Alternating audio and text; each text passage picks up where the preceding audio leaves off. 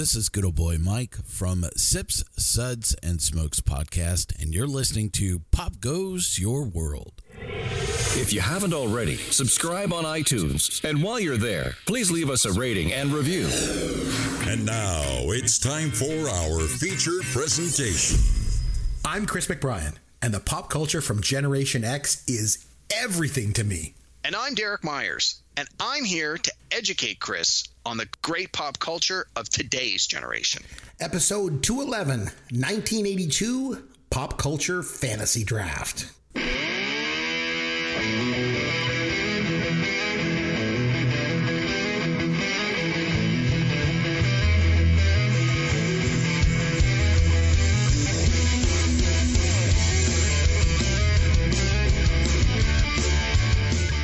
Chris McBrien along with Derek Myers, and this is Pop Goes Your World, the pop culture podcast for the generations. It's been a few weeks, Derek, but we're back. It's time for another pop culture fantasy draft this week. So Derek and I are going to be drafting a team of 3 movies, 3 TV shows, and 3 songs, and 1 personal pick, all from the year 1982. So this should be fun. But before we get started with the draft, Derek, welcome back. And were you able to get any pop culture in over the past few weeks? I'm sure you were. Yeah, absolutely. It's great to be back. I had a chance to take a little vacation. My wife and I went to fabulous Las Vegas, Nevada. Nice. And we had a great time. Vegas is one of my favorite vacation spots. I usually go at least once a year and have for the last 20 or so years. So I hadn't been in a while since obviously COVID lockdowns. So this was the first time in almost 2 years since I had been there. Probably the longest drought between my Vegas trips since my very first Vegas trip. So it was very nice to be back. Had a great time. Got to see my Boston Bruins take on the Vegas Golden Knights. So that was fun. Nice. And I did a lot of gambling. I actually did pretty well in the gambling department. I don't want to say I won a ridiculous amount, but I really just didn't lose a ridiculous amount, which in Vegas, that's a win. Mm-hmm. And no, it was great. Had a great time. It was nice to have an actual vacation and not just a staycation like we've been having for the last couple of years. No kidding. Some traveling snags about crossing the international border from Canada to the U.S., but I kind of expected that. Yeah. So you just need a big dose of patience. And the vacation part was fantastic. The traveling part a little less so. But no, it was great. It was nice to rest and relax and recuperate and just change of scenery, change of pace, change of location, and I'm pumped. And of course, because I had 2 long plane rides from Toronto to Vegas and back, I got a chance to watch a whole bunch of things on the plane, and what'd you watch? Just had a lot of downtime. Well, I watched the Netflix series Inventing Anna. Have you heard about it? Have you watched it? My wife, I think. Okay, so if I understand this, I think this is one my wife was just telling me about tonight. She wants to watch. Is it with the girl from Ozark? Yes. And then so she put it on tonight, my wife, and she's like, oh, I want to watch this because the girl from Ozark is in this, Ruth or whatever her name is in that show. Oh, I want to watch this. And I'm like, that looks like Anna Klumsky. I think that's Anna Klumsky from My Girl. She's all grown up now, obviously. Yes. It's been, 30 years. But so tell me, is it good? I really enjoyed it. It's cool. I think it's 9, if I remember correctly, it's 9 one-hour episodes. It's by Shonda Rhimes, who created Grey's Anatomy and Scandal. So there's a lot of role players in the series that are from those shows. So if you've watched those shows, you're going to see a lot of familiar faces in some of the supporting cast, which is fine. And if you do watch those shows, you're going to get a pretty good sense of the way the story is told. And I watched Grey's Anatomy and I watched a little bit of Scandal. And so I got exactly what I was expecting. It was made for Netflix, so there's a little bit of swearing and a little bit more mature content than you might get on network television. But it was good. I enjoyed it. It's, I didn't know anything about it. It's based on a true story, apparently. And so some of my friends and even my parents were very familiar with the real life story it's based on. I knew nothing about it, so I was coming in completely blank. I liked it. I thought it was pretty good. And I mean, you know me, I like movies about people who are con artists and do the long con, and there's always that what's really happening. So that idea of the story really appealed to me. But no, I enjoyed it. I mean, it's been out for almost a month now, so we're a little behind on that one. A couple other movies I had a chance to watch. New Pixar movie from Disney dropped called Turning Red. It's available on Disney Plus. And sort of one of the interesting things about this cartoon is it takes place in Toronto. So there's a lot of Toronto landmarks. There's a lot of references to Toronto pop culture that are pretty accurate. A whole sequence of the movie takes place at the baseball stadium. The movie takes place 20 years ago, so they're calling it Skydome, which sort of threw me at first. I'm like, why are they calling it Skydome? And then you realize, oh, the movie takes place in 2002. It was still called Skydome back then. So I mean, I like the movie. Pixar knows how to make a good movie. I think it's safe to say they have never put out a bad film. They definitely put out some that are not as great as others. I found this one was sort of right in the middle for me. Again, the main character is a young adolescent girl.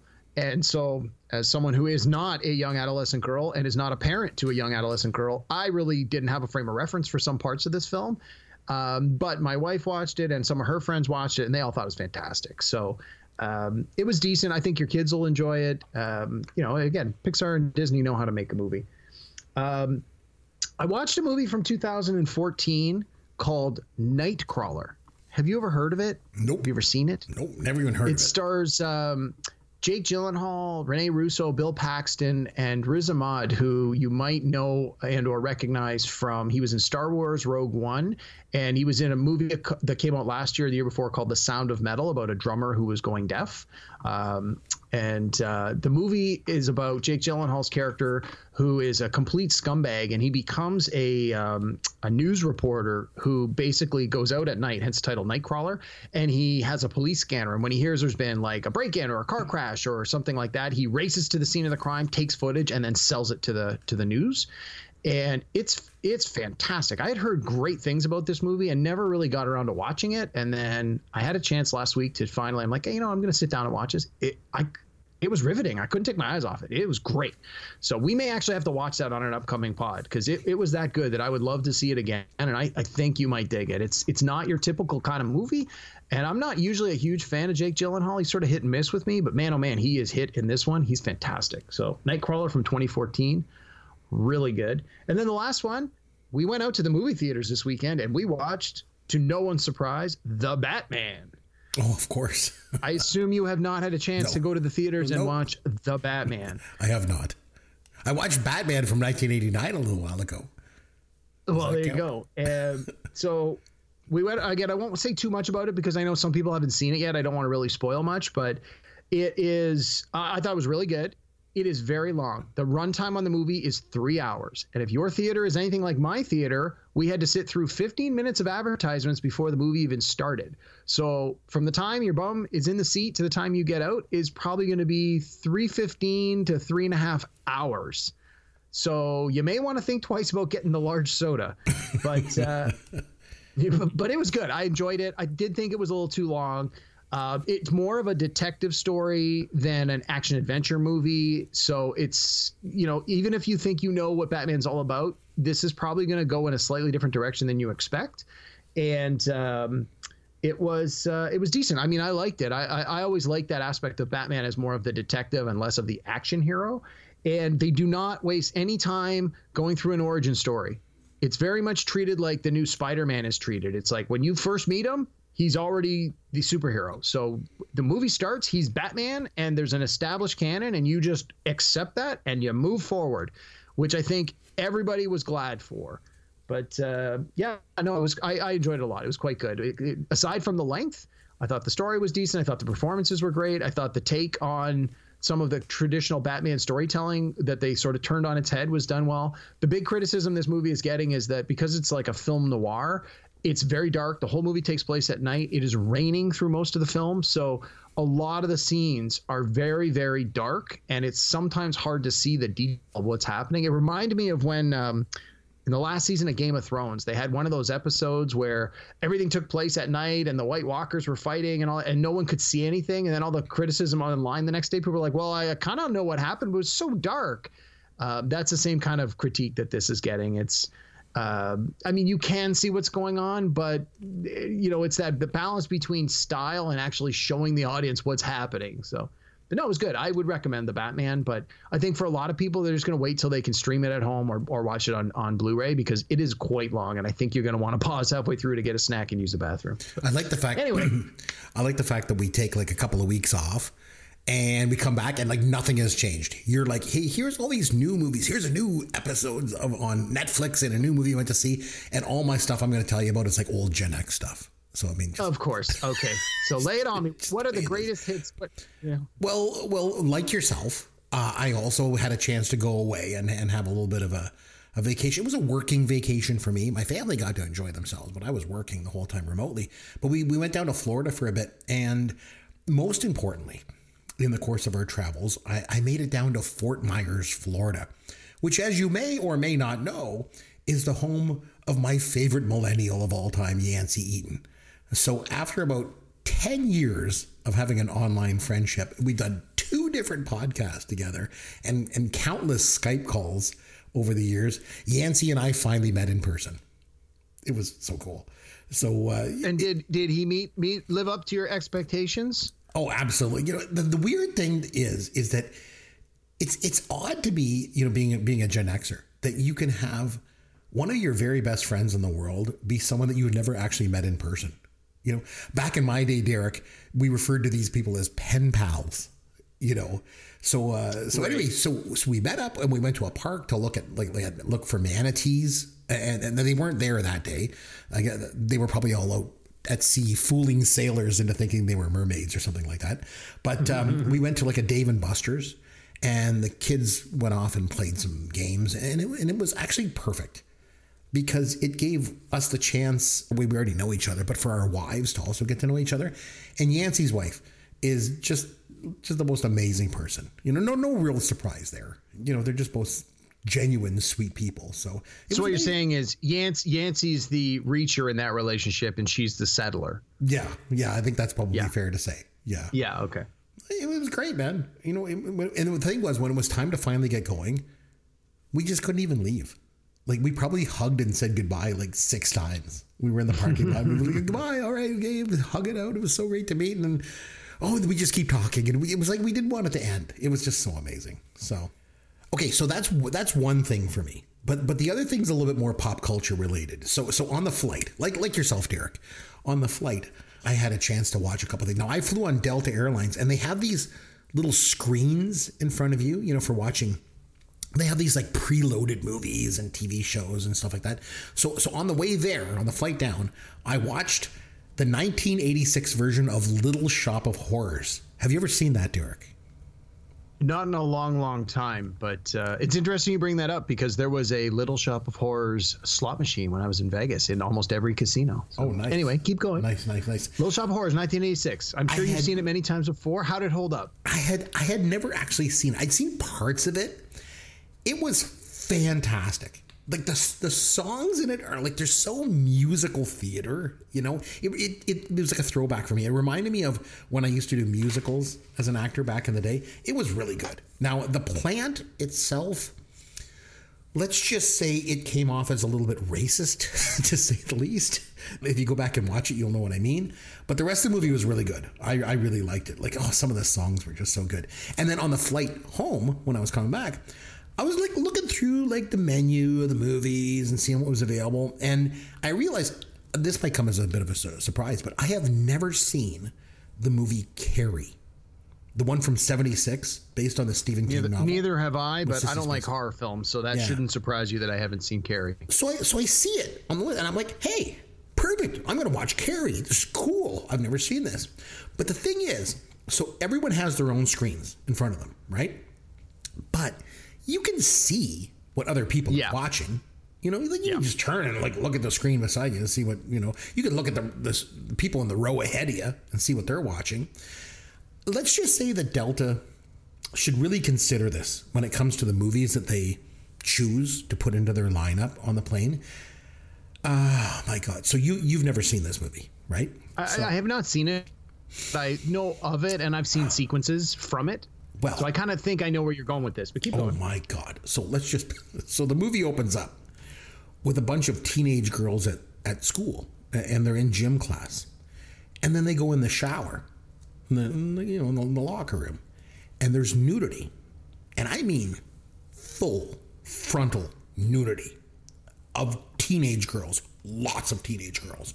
And here's me sitting on this plane watching this movie with like full frontal nudity with these teenage girls. I just about died. Like, they shouldn't allow this stuff. I'm sure your 10-year-old son sitting next to you is like, I don't know what he's watching, but I'm interested now. After about 15 minutes of this going on, I finally decided I can't watch this anymore, and I turned it off. But so I watched like episodes of like Beat Bobby Flay from the Food Network or something like that on the way home. But oh my God, I assume there were no fully frontal nudity in Beat Bobby Flay. No, it's not. It's not what you think. It's not like one of those movie titles that we did a couple episodes back there. Gotcha. It's all good. All right, we got this. Here's your dad joke of the week. Derek, how do you know that the new Lego store was a huge success? Oh, I have no idea. People were lined up for blocks. Blocks, Derek. They were lined up for blocks. Blocks? Works on 2 levels, Chris. Do you get it? Yeah, 2 levels. That's really nice. This technology's no good. I'm an old man, and oh my God, and I wish it was a picture tube. Like, hey, put that one in your pipe and smoke it. Oh my God, the world could come to an end. I mean, I know Derek. He wasn't really mad at me for that. I'm not even going to go down that road. It's like watching Coronation Street. I swear I will not kill anybody. The brother from another planet. Turn the sound on. My goodness. Oh, Derek, I'm a big baseball fan. I want to mention baseball resolved their strike issues. So that means it's fantasy baseball draft season. And, we like to get in on the fun around here. So since we're pop culture, that's what we're doing right here in this podcast. Although I used to host a fantasy baseball podcast back in the day. We do a thing here where we pick a year from Generation X. And we each draft a quote unquote team of 3 movies, 3 TV shows, 3 songs, and 1 wild card, like a personal pick. And the movies all had to be released in 1982. The TV shows all have to debut in 1982. And the songs have to be on an album that was released in the US in 1982. So we are going to have a draft right now. And then the way it works is we each draft a team. We're going to go back and forth. It's like a snake draft. And then when we're done, we're going to present our list to our panel of judges, and they are going to pick a winner. And whoever wins gets the trophy, which is, of course, the Funko Fonzie trophy. Now, you currently have the Funko Fonzie trophy, and I want it back. So we're going to have ourselves a real tooth and nail kind of draft here today. But 1982 is the year, and we need to have a coin flip. So we're going to have behind the glass, we have our producer Sloth is going to do a coin flip, and Derek, you get to call it. So the coin flip has been done. What would you like to call? I'm calling tails. It is heads. I'm sorry, you do not win. That means I will be picking first. Okay. I was saying to you before we came on into the studio to do this, I'm like, man, songs, you always kill me on the music. I don't know what I'm going to do. I think one thing I've been doing a lot is I go to the movies right away, and I'm probably going to go to the movies first here. And it makes a lot of sense because the movie I want to go with was the number 1 movie at the box office that year with $360 million. And the thing was, I always go back to this, like 1982, Steven Spielberg was working on a film that year, and everyone in Hollywood was buzzing about it. Like all these industry insiders, they were like 100% certain that his new movie was going to be this runaway blockbuster, and it was like the most anticipated movie of the year. And the movie was Poltergeist, which Spielberg wrote and produced, but it was directed by Tobe Hooper. But so Spielberg, you're taking Poltergeist your number 1 pick? Is that what you're saying? I'm setting this up. I'm okay with that. Yeah, I'm setting this up, right? Because Spielberg at the time, while Hollywood was buzzing about this movie, Poltergeist, he was also working on a second smaller film, this little personal project for himself. And it's, of course, E.T. And the story of an alien that gets lost and befriends this little boy. And not only did it go on to outgross Poltergeist, it did the unthinkable, and it outgrossed Star Wars. And it became the highest grossing movie of all time. Until 1993, when Jurassic Park stole its crown. But, and the thing was, I remember back in 1982, I remember hearing about this movie, and it had these like little small ads in the newspaper, like in the section that had all the movie ads. And it just kept growing and growing. And these little movie ads, I remember, just kept getting bigger and bigger. And before you knew it, like word of mouth was out there. And then E.T. all of a sudden was everywhere. And when I think back to 1982, having lived through that time, the first thing I think about is E.T. So that's what I'm going to go with. So E.T. is my first pick. Yeah, I think that was it. That was an easy first pick. Yeah, I think so. So yeah, when you were like, "Oh, I don't know, maybe I'm gonna do that," I was like, "Who's he kidding? He's taking ET." Yeah. Okay, I've only done this in one previous draft, and I think it really hurt me. But I kind of think that this might be my best move now that you have ET. I'm gonna go with a television show. Okay, and I'm gonna pick Cheers. Nice pick, bud. Nice pick. I figure. When we did, I think the very first draft we did, I think I misjudged the importance of movies over TV with our judges. And I went with the TV show with my very first pick when I probably should have, in retrospect, gone with the movie. You ended up winning, and that's the way that worked. But I think this year there's a couple of TV shows that are head and shoulders above the rest that are staples, and I think it's hard. One of the comments I got from one of the previous judges and one of the previous things is they said, I liked your list, but you didn't have Ghostbusters on your list, so I just couldn't do it. Even though I might have thought the other 9 picks were stronger than Chris's other 9 picks, it's like I think for a lot of people there's 1 or 2 key things from that year, and if they don't see it on the list, everything else is irrelevant. And I think Cheers is going to be one of those. I think some of the judges are going to be like, if your list doesn't have Cheers, then you do not have the definitive 1982 list. So although I didn't get ET, which I wanted, I think I'm still in the running here with Cheers. But we've only drafted 1 pick. We got 9 to go. Let's see. That's a great pick, because I think that's probably that might be the single most iconic TV show of the 80s, right? And the thing is, one thing we've always struggled with when it comes to these fantasy drafts is when you got to pick TV shows that debut in the year. And so in this case, 1982. But the thing is, most TV shows don't get popular in their first year. They usually take a few years, before they find their legs and they find an audience. But I think Cheers is perfect for this kind of draft, because not only did it come out in 82, like it endured, right? I think it's going to play well with the judges. And the thing with that show was it struggled out of the gate. When it first came out, finished dead last in the Nielsen ratings. Last. Yep. Dead last. I remember. And NBC actually canceled the show, if you remember. But all these people wrote letters to the network. This was obviously back before they had email and social media. Like, people actually had to write a letter, put it in an envelope, and put a stamp on it. Equivalent of going on Twitter. Exactly. And they'd have to mail it in, right? But it worked because NBC brought it back. It was a big hit with the critics. It won a boatload of Emmy Awards at the end of that season. I think it's a perfect pick for this. So, no, that's a good one. I like that. I think you really killed it with TV. That was a good one. I think of all the drafts that we've done so far, this year, 1982, might be the toughest to do in regard to songs, because I was looking at the list, and a lot of the top songs from 1982 were all on albums that were released in 1981, right? Yes. So they don't qualify. I don't know what to do here. I think I'm going to go kind of outside of my comfort zone. I'm going to go with a song. The number 1 album of all time is Thriller by Michael Jackson. It was released on November the 30th, 1982. And Michael Jackson, he helped redefine, the music of the 1980s with this album. There was a huge backlash towards disco back then. And let's face it, Michael Jackson was arguably one of the biggest culprits with disco, with that Don't Stop Till You Get Enough. It's probably one of the most disco-y disco songs ever. But he and Quincy Jones knew disco was dead, and they had to go in a different direction. And they basically changed music forever with one album. And Thriller is the biggest song off the biggest album of all time. It's the best music video ever made. I'm going to go with Thriller as a song. Wow. I did have that as my number 1 music pick. I didn't think you were going to jump right to music. Yeah, just because you normally just kill me on music, and I feel like I need a leg up in that category. Also, I'm going to get just smoked. So that's why I wanted to do it. So, all right, over to you. Okay, I'm going to do the thing they say not to do in drafts.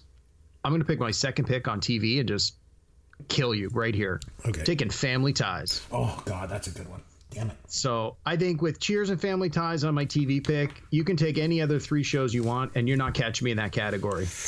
There might not be a more beloved actor from the 80s than Michael J. Fox. He became a superstar with Back to the Future, but I've mentioned this before on the podcast. What he did on Family Ties was something else. Like, if you think about it, you've got this family of 2 hippie parents from the 60s, and they decide to settle down and have kids, and they're like liberal and free-spirited. what could be more antagonistic than having a right-wing conservative son, right? And the thing is, any other actor, would have made Alex P. Keaton this unlikable guy. But Michael J. Fox made you love him. That's a good pick. I really like that show a lot. The thing is, too, is this TV show for me, having grown up watching it and everything, it was all about that sort of generational divide that we all experience. We experience it on this podcast all the time. And the thing is, this show kind of flips the whole notion on its head, because instead of having the conservative older parents and the liberal kids, they turned it around, right? Yeah. And it was like a perfect metaphor for the Reagan years in America. And I don't know. The thing is, if you put things in context too, with all the stuff that we're seeing like nowadays with right wingers and stuff, Alex P. Keaton kind of comes off as quaint and harmless. Yeah. I think if this was remade today, it would probably be a horror rather than a comedy. But that's a great pick. Damn. Man, I'm going to be in trouble with TV shows now. Okay, then in that case, I'm going to have to go. Oh, man, I'm going to have to go back to movies, I guess. Oh, this one might surprise you. It won't. I know exactly where you're going. So Chris, behind the scenes, before the draft happens, I have so for example, my song list has 15 songs on it. Now, obviously I only need to pick 3 for me and 3 for you and a personal pick. So the most you're ever going to need is 6 plus 1 for 7. But my song list is ridiculously long. So I've got my 1, 2, 3, 4, 5, 6, but then I've noted down here, Chris pick. I mark off the ones I think you're going to pick. Right. And so I do that with all of them every time. So with movies, I have a list of probably about 15 movies here, and I have written down beside 3 or 4 of them, Chris pick. And then I got a couple of Chris personal. And I mean, so I got a pretty strong sense of where you're going to go next, unless now with that explanation, you're going to just completely take a left turn and do something. I don't know. Movies are tough. There's so many that are just so endearing to me. And the thing is, I always mention, we got to put things in context. We want to make sure we win over the judges. It's got to resonate with the judges. But this movie, when it came out, was not a big hit. I'm going to go with this. It made $27 million. It only finished 30th at the box office. And that's Fast Times at Ridgemont High. So I'm going to go with that. Yeah. I remember watching this movie when it came out. It was on the Movie Channel. I would have been about 14 years old when it came out when I saw it. And let me tell you, for anyone who wasn't there or is too young to have experienced it, I cannot understate the sheer magnitude of 14-year-old me seeing Phoebe Cates in the red bikini. I think I can confidently say that I speak for an entire generation of men when I say that scene was probably the single most defining moment in my puberty. It was, and we've discussed this at length here on the pod, you and I, Derek, and they do not make movies like this anymore. But the thing is, Fast Times is not just another teen sex comedy from the 80s. It's realistic. It's gritty. It was what being a teenager was all about, especially back in the 80s, hanging out at the mall, going up to the point, being scared and nervous about sex and trying to fit all of it. This movie, I got to go with this one. So it's Fast Times at Ridgemont High for me. Right. Bit of a surprise, I think, for you, but that's what I'm doing. No. That was definitely a Chris pick, I'm sure, on your list. Yeah, well, my 1-2 picks in movies were E.T. and Fast Times. I knew you were going to get at least one of them. I just didn't think you were going to jump back to movies that quickly. So I'm going to jump into songs because I don't want you to, get too far ahead in that regard.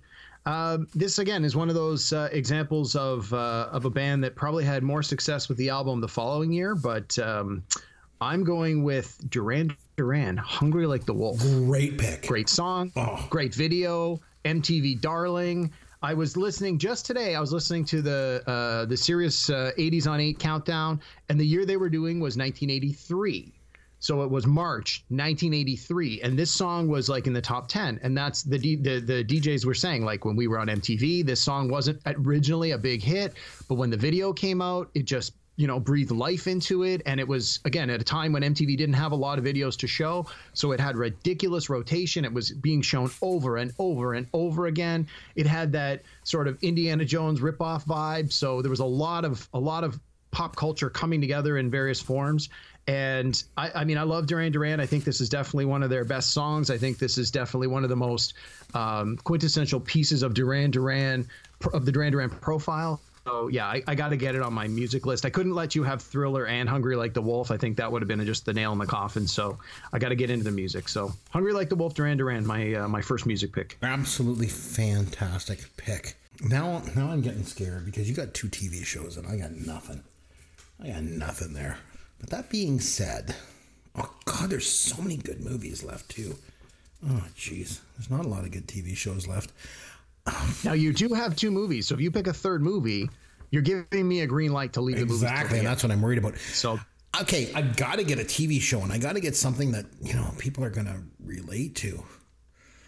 Oh my God, there's not much. I have to confess, I have never seen an episode of this show. It just never appealed to me. However, it just screams early 80s and 1982 to me, and that's Knight Rider. yeah. You got the new style at Trans Am that just came out. You got that red light at the front of it, so it kind of looks like a Cylon from Battlestar Galactica. The car talked. And you got David Hasselhoff. Don't hassle the Hoff, right? And it had this really, really cool and kind of 80s instrumental theme song, too. So I got to go with Knight Rider. I got to get a TV show, so Knight Rider is it for me. Yeah, no, I figured that was my number 3 TV show, and I'm like, you've got to go there for your next pick, I'm sure. Okay, I have two TV shows. I don't have any movies yet, and I've got 1 song. And you know what? I think I may go back to the songs because there's some good ones. Still a lot of good movies out there. God, that was a good. Well, that's it. I think. God. And because you've sort of got the top 2, I think I'm going to be playing catch up in the movie category. So yeah. So now I've got 2 song picks, but 3 that I really want, and I really have to figure out what order I want to do this in. Oh boy, I think this is one of those ones where I'm going to lead with my heart instead of just following the numbers that are written on my draft sheet, and this always kills me when I do these drafts. I'm going to go with, just because I think it's a bigger song, it's had a longer life, it's from a bigger artist, just like how Duran Duran is like just a huge band that's lived on forever. I got to go with 1999 by Prince. I don't know if that's something you would have picked. Maybe not, but I had to throw a Prince song in there. I think he's too big an artist in the 80s in general to not have him on the list. And I figure if I got Duran Duran and Prince as 2 of my music picks, it may not equal Michael Jackson, but it should keep me in the songs a little bit, I think. Yeah, so that's my good. That was on the 1999 album that came out that year. So that's pretty good. Oh man. So you're going. So was that your? Oh, so you had Hungry Like the Wolf.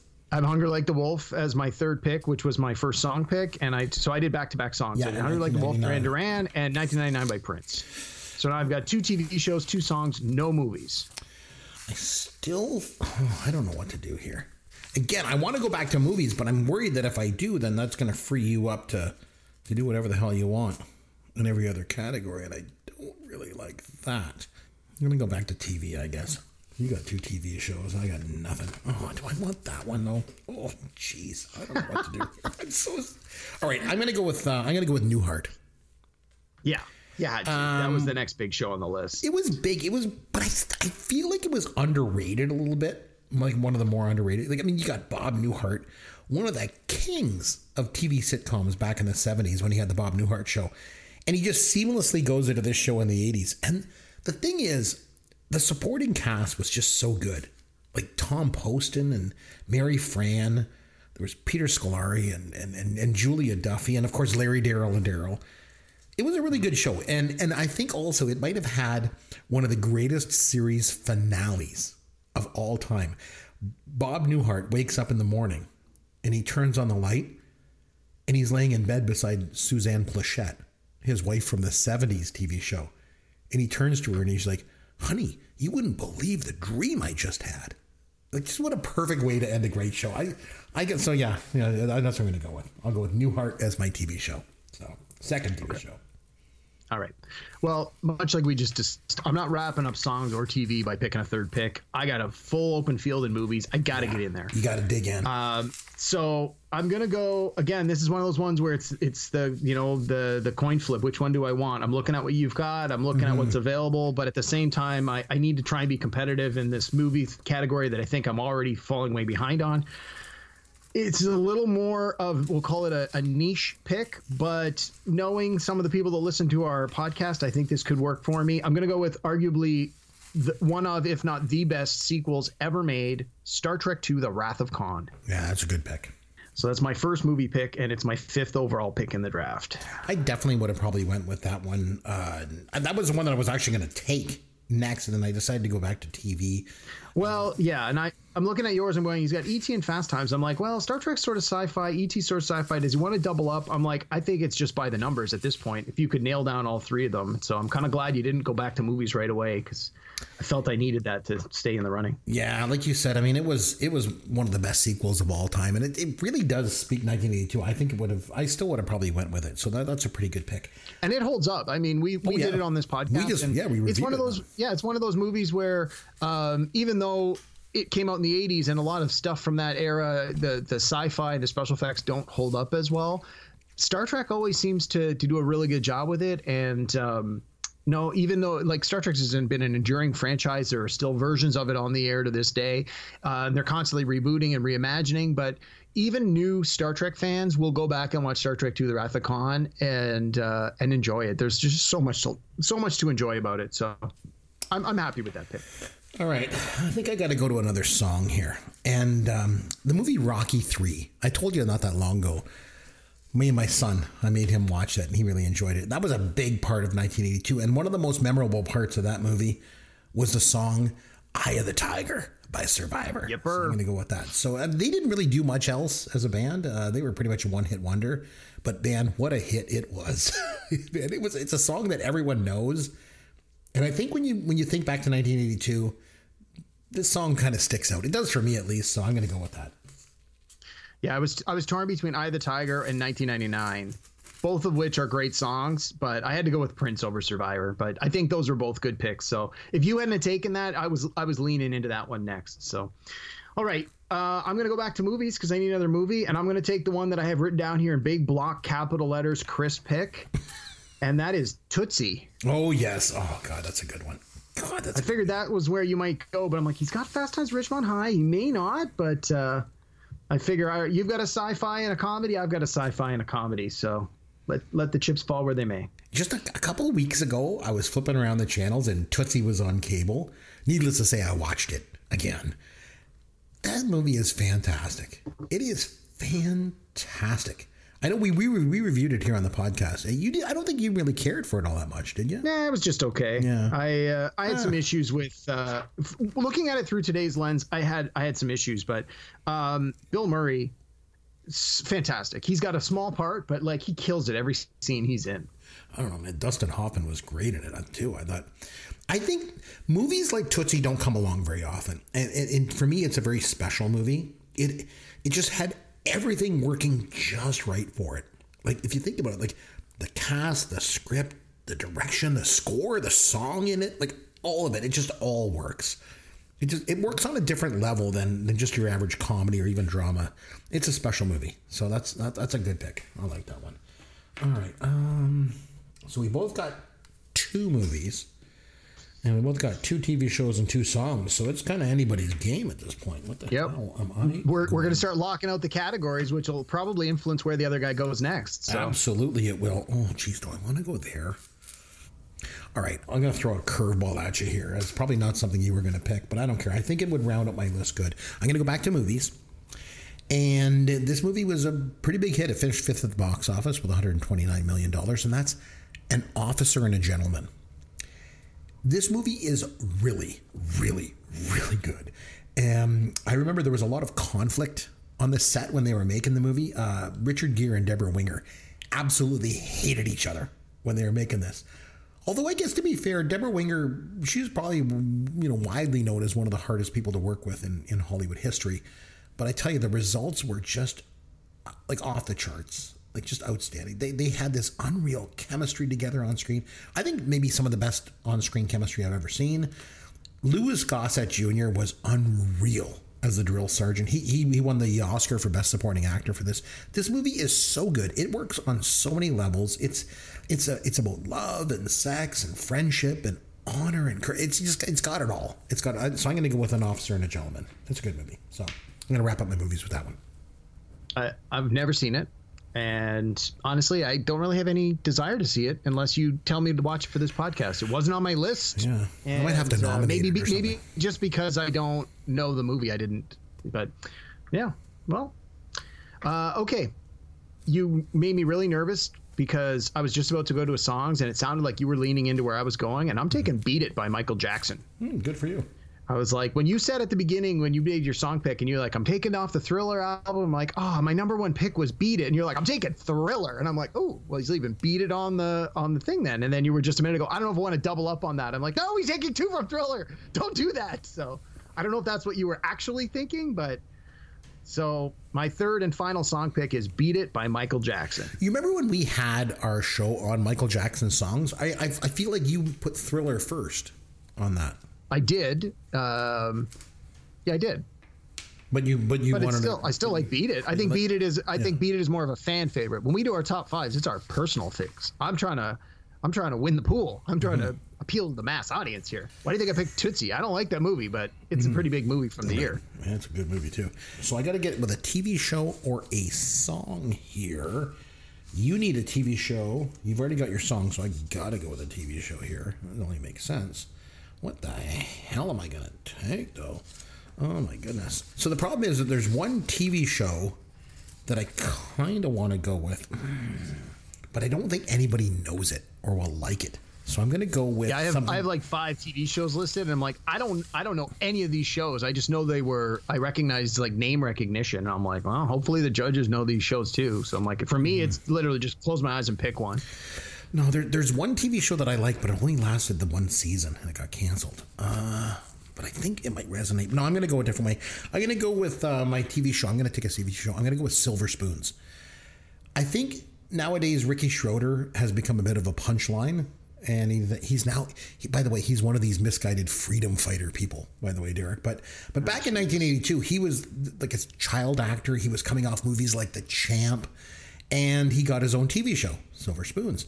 But the thing was, it wasn't him that made this show. It was the supporting cast. Oh, yeah, for sure. His dad, Edward Stratton III, it was Joel Higgins. He was like this rich guy, but he acted like a kid. He had arcade games and pinball machines, and he had this toy train that he'd ride around the house. And then Erin Gray was in it, and she was from Buck Rogers. And also Alfonso Ribeiro. In the days before the Fresh Prince, obviously. Before he was Carlton. Yeah. And even Jason Bateman got started on this show. So it's very 80s, and that's what this draft is all about. So I got to go with Silver Spoons. Okay. Well, I'm going to play to the judges a little. And although I think my TV picks are quite strong, I'm going to try and just tug on those favorites. And who doesn't love William Shatner? I'm taking TJ Hooker. Oh, nice. Nice. I've never seen an episode of TJ Hooker, but also Adrian Zmed was in it.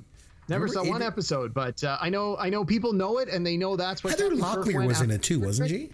Yes. And I just realized I have Star Trek II Wrath of Khan, so I got the double Shat on my list. So for better or for worse, I'm riding with Shatner tonight. Nice. Okay. So you need a song, and I need a movie. And then we go to our personal pick. All right. Now, in all fairness, if I had not taken Beat It and that was still on the board, would you have taken it as a song? Would you I would have taken Billie Jean before Beat It. I would have taken Billie Jean before Beat It. No question. Oh, okay. I am really struggling with this song because it's really down between 2. You've already taken your song, so I don't know. You can talk it out. Yeah, I guess I can talk it out. I'm debating between "Hurt So Good" by John Cougar and "White Wedding" by Billy Idol. But when I think back to 1982, I think about being 12 years old at the local video arcade. And, we were there playing games like Pac-Man and Donkey Kong, and they always had music playing in the background of the arcade. And the one song that always stands out to me, it reminds me of being at the arcade, is Billy Idol's "White Wedding." So I'm going to go with that. When I think of music from 1982, I think of this song. I don't know. I mean, it's from the album Billy Idol. It was released in July of 1982. It's probably one of his most recognizable songs, and just the one that people think of when they think of Billy Idol. So I'm going to go with that. So White Wedding is my third song.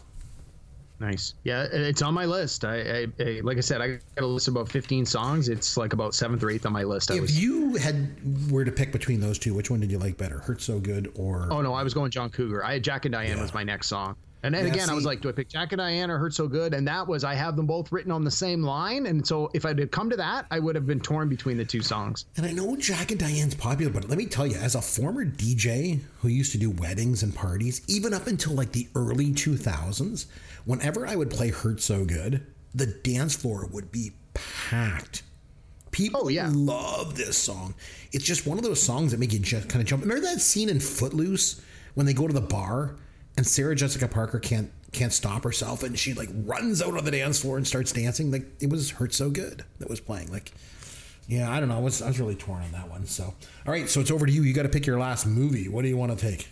All right, yeah. So, I mean, on my list here, I've still got Blade Runner, The Thing, 48 Hours, The Dark Crystal, awesome. Rocky 3.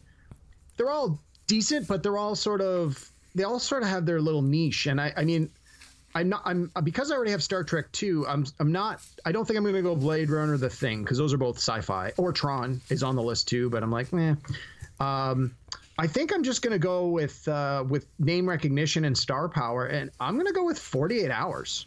That's a good one. And that is Eddie Murphy's best film. I think it was his first movie.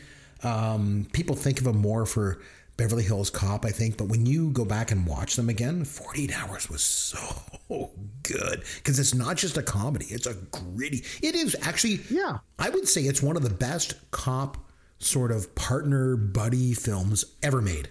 It's definitely one of the first of that genre, and it's certainly spawned the buddy cop genre, where it's the goofy cop and the serious cop, the young cop, the old cop, and that formula was duplicated through the 80s and 90s, and you still see it today. But through the 80s, this became a blueprint for everything else that came after it. And I think I don't think it gets enough credit for being the first big successful movie to use this formula and demonstrate that this will work. And I like the way that they use race in this movie. It's not stereotypical. It's like it flips a lot of things on its head. That is one good movie, man. That is I haven't seen it in probably 20 years. So I may have to suggest that for our 1982 pick when it comes to my pick. But anyway, we'll see. All right, so you've got yours. Can you read back the lists? What do you have? What are your 3, 3, and 3 and my 3, 3? Before we do our personal picks. So first of all, under movies, I went with E.T., Fast Times at Ridgemont High, and An Officer and a Gentleman. Your 3 movies are Star Trek II, The Wrath of Khan, Tootsie, and 48 Hours. Moving on to TV shows, I have Knight Rider, Newhart, and Silver Spoons. And you have Cheers, Family Ties, and T.J. Hooker. When we get to songs, I have Thriller by Michael Jackson, Eye of the Tiger by Survivor, and White Wedding by Billy Idol. And your 3 songs are Hungry Like the Wolf from Duran Duran, 1999 by Prince, and Beat It by Michael Jackson. So it's time now for a personal pick. I have written down here, Chris's personal pick underlined. I'm making a bold prediction.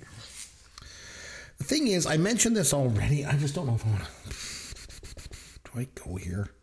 I'm so torn. I don't know what to do. I don't know what to do on this pick. I think I'm leaning toward going with a movie. There's a TV show that I like, and remind me after this is over and I'll tell you what it is. That the TV show that got canceled after one season, but I don't like it.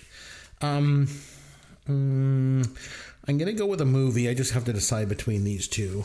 And I think I'm going to go with Porky's. I think I got to go with Porky's. Wow. Honestly, I didn't know Porky's came out in 82.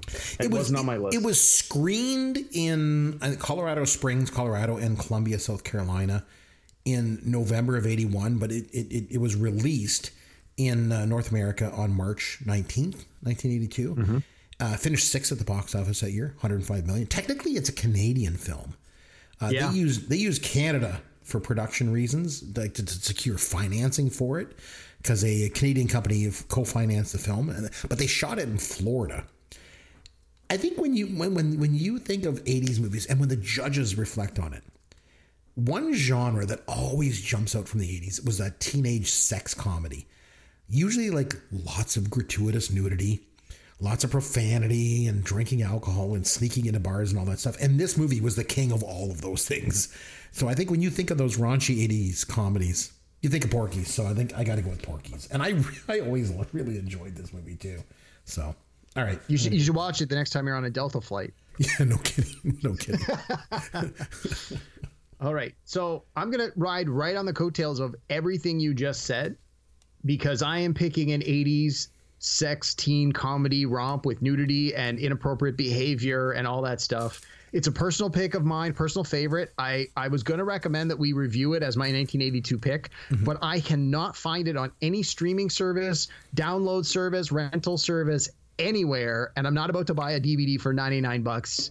Especially not this crappy movie, crappy in the sense that it didn't do well. And I'm going with one of my all-time favorite movies from when I was a little kid, is Zapped, starring Scott Baio. Jimmy, is it Ames? What's his name? Jimmy Willie Ames, Johnny baby. Willie Ames. There's it. Guest appearance by Scatman Crothers. Oh yes, love him. It's this is one of those ones where when I was younger and I would spend summers with my cousins who were the same age I am, their parents would rent us a ridiculous amount of movies from the local video store. But at the time, the local video store was basically like, the size of a broom closet, and they only had like 50 movies to pick from. And Zapped was one of the movies they had that we kept renting over and over and over and over again. And as kids who read comic books, the idea of a teenager getting superpowers and using it to like lift girls' skirts and open up their tops so you could see their boobs, I was like, yeah, I could get behind this movie as a 12-year-old boy. And it's always been a movie that I've enjoyed. I haven't seen it since the 80s, which is why I was going to recommend we watch it. But I can't find a copy of it anywhere. But I went back this afternoon and I rewatched the trailer, and just the whole movie just came flooding back from that 90-second trailer. So I got to go with Zapped as my personal pick. I think some of the judges are probably going to be like, I've never even heard of this movie. But I know at least one judge who's a big fan of Scott Baio who's going to see that on the list and say, that's the winner right there. So got to appeal to the judges sometimes. Nice. Yeah, I know that's... You know what? At the end of this show, we've got to nominate a film to watch next time, and that was probably number one on my list to actually nominate. That's a good movie. I like that one a lot. Like you said, it's really. I thought it was on. I thought I saw it on the streaming services recently. I was looking for it.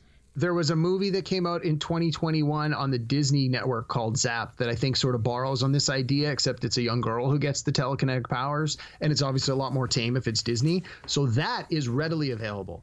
And that was the problem I found when I kept searching online, is it kept giving me the 2020 or 2021 version of it. I'm like, that's not what I want. I want the 1982 version with Scott Baio. So no, I couldn't find it anywhere. But Chris, on my list here, I have in bold capital letters underlined 3 times Chris's pick. I was sure your personal pick was going to be Night Shift. It was really close. It was really close for me because of Henry Winkler being in it. Yeah. And it's like, good too. This has got to be Chris's pick. I thought, you know what? Professional courtesy, I'm just going to stay out of the way and not choose it. The reason I didn't go with it, and the reason I didn't go with Rocky 3 as my personal pick, I didn't go with Rocky 3 as my personal pick, and I wanted to, because I had already picked the song. So I didn't want to double up there. And so I thought, I'm going to stay away from that. And I didn't go with Night Shift because I don't think a lot of people know that movie. And we're really trying to appeal for votes here. And so as much as I like Night Shift, and Michael Keaton was phenomenal. He was a breakout star in that movie. But I just didn't think it would work. So I thought Porky's is something that people might remember a bit more. The TV show that I was thinking about going with was actually Square Pegs. You ever heard of that? I heard of it. I remember watching it when I was younger, but again, I was only 8 years old in 1982, so it didn't really speak to me. But it's definitely held on and resonates as something that was big in the 80s, despite the fact that it only had a handful of episodes. It was like a lesser known show, but let me tell you, for those Gen Xers, that are in the know, they know this show is great. And the thing was, when it came out, there was nothing like it on TV. It only lasted one season, like 20 episodes. It got canceled, and it just wasn't a hit. But I think there was a lot of problems. There was a lot of drug use by the cast and the studio. They didn't want to risk any bad press, so they just shut down the show. But in a lot of ways, it reminds me of Freaks and Geeks. Remember that show from 99? Yeah, that one I know very well. It also only lasted one season. It was all about high school in the 80s. But Square Pegs came out in 82. It was, I don't know, it was about high school in the 80s. So it was like perfect. And Sarah Jessica Parker was in it. She was this breakout star on Broadway before that. She did Annie. And so then she got this TV gig, and it was written by Ann Beats. She came from Saturday Night Live, you know, the first incarnation with Belushi and Aykroyd and Radner. I don't know. It was a good show, but again, I just don't know if it would resonate and get enough votes. So I don't know. So okay, so that's a draft. So we did it. We're going to submit this to our panel of judges, and we're going to see who gets the most votes. And we're going to come back next time, and we are going to see who wins the Funko Fonzie trophy. But in the meantime, it is time to have some fun with Caveman. Derek, we've done this many, many times. We've done many drafts. You know how this segment works. Okay, this segment is super easy when we get here. It's trivia based on 1982. Okay, so pop culture from 1982. You know what to expect. There's no surprises. You can probably research all this stuff before you come in. Okay, some of them are easy. Hopefully some of them will be a little bit more difficult, but they're all going to be fun. So, over the course of its history, 13 cast members from Saturday Night Live have died. On March 5th, 1982, this was the first SNL cast member to pass away. Can you name the cast member? Well, I thought the first one was Belushi, but I thought it was earlier in 82. I'm going to go with Belushi. You are correct. John Belushi was the first SNL cast member to pass away. Okay. Although it was originally released in 1979, the Sony Walkman, remember those, Derek? Yipper. I still have one. Yeah, they really took off in 1982. Not an original. I have a much later release. Oh, God, I had one when I was a teenager. I loved it. Okay, so within $10, Derek, what was the average price of a Sony Walkman in 1982? $90. It was $129. They were expensive. I thought it was like $99, so I was playing a conservative. All right. And that's in 1980s dollars. That would probably be like $200-$300 today money. Big time. Okay. On March 19th, 1982, this heavy metal guitarist was killed in an airplane crash. Can you name him? Wow. Leonard Skinner. No, that's not even a real person. I'll give you a hint. He started with Quiet Riot, and then he went on to be Ozzy's guitarist for his first two albums before he died. No, I have no idea. Randy Rhoads. Sure. Okay. Back in 1982, this group of females used terms such as like, as if, totally, and grody to the max. What group of females used those kind of terms? Those would be the Valley Girls.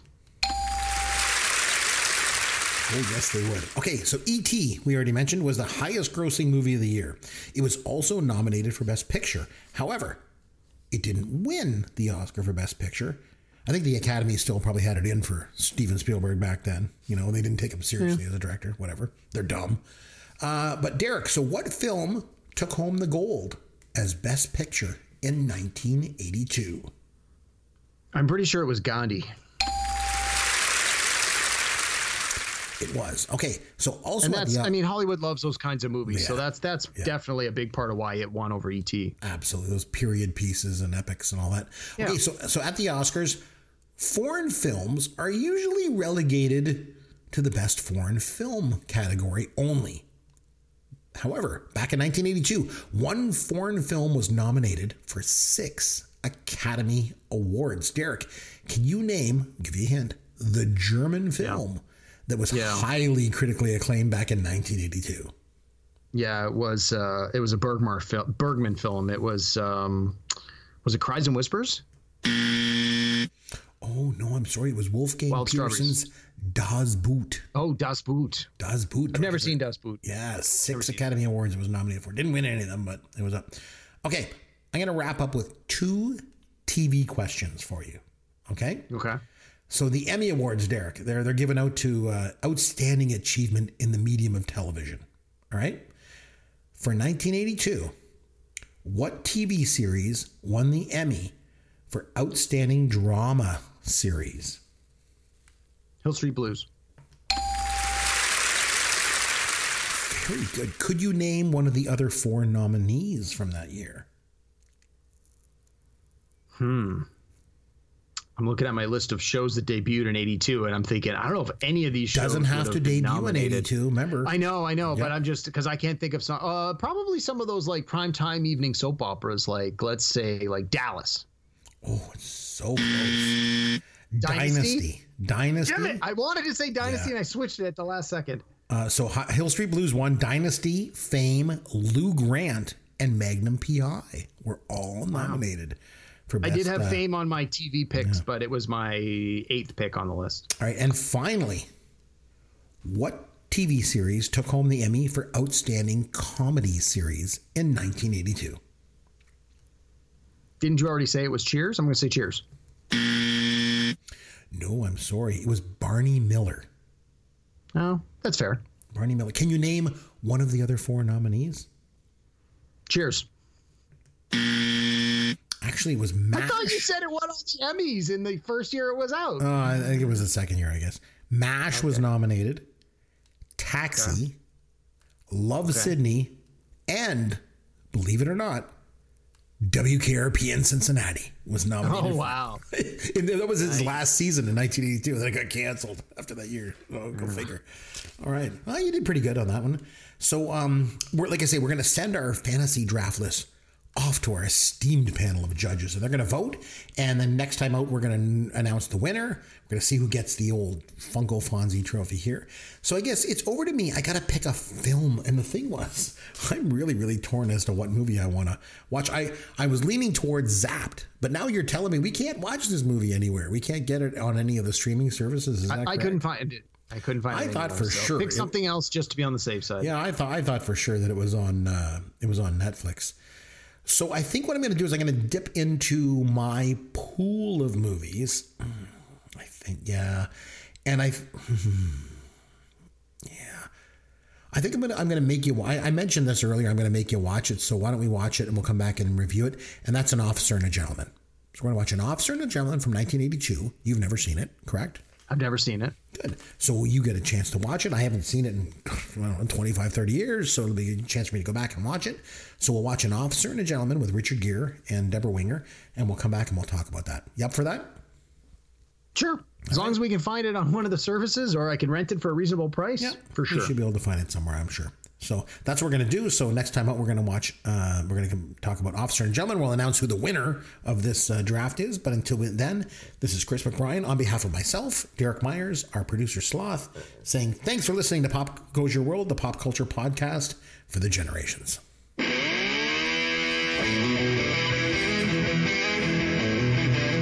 Thanks for listening to Pop Goes Your World. You can contact Chris and Derek at popgoesyourworld.com. Please take a minute and review the podcast on iTunes or wherever you download and listen to the show.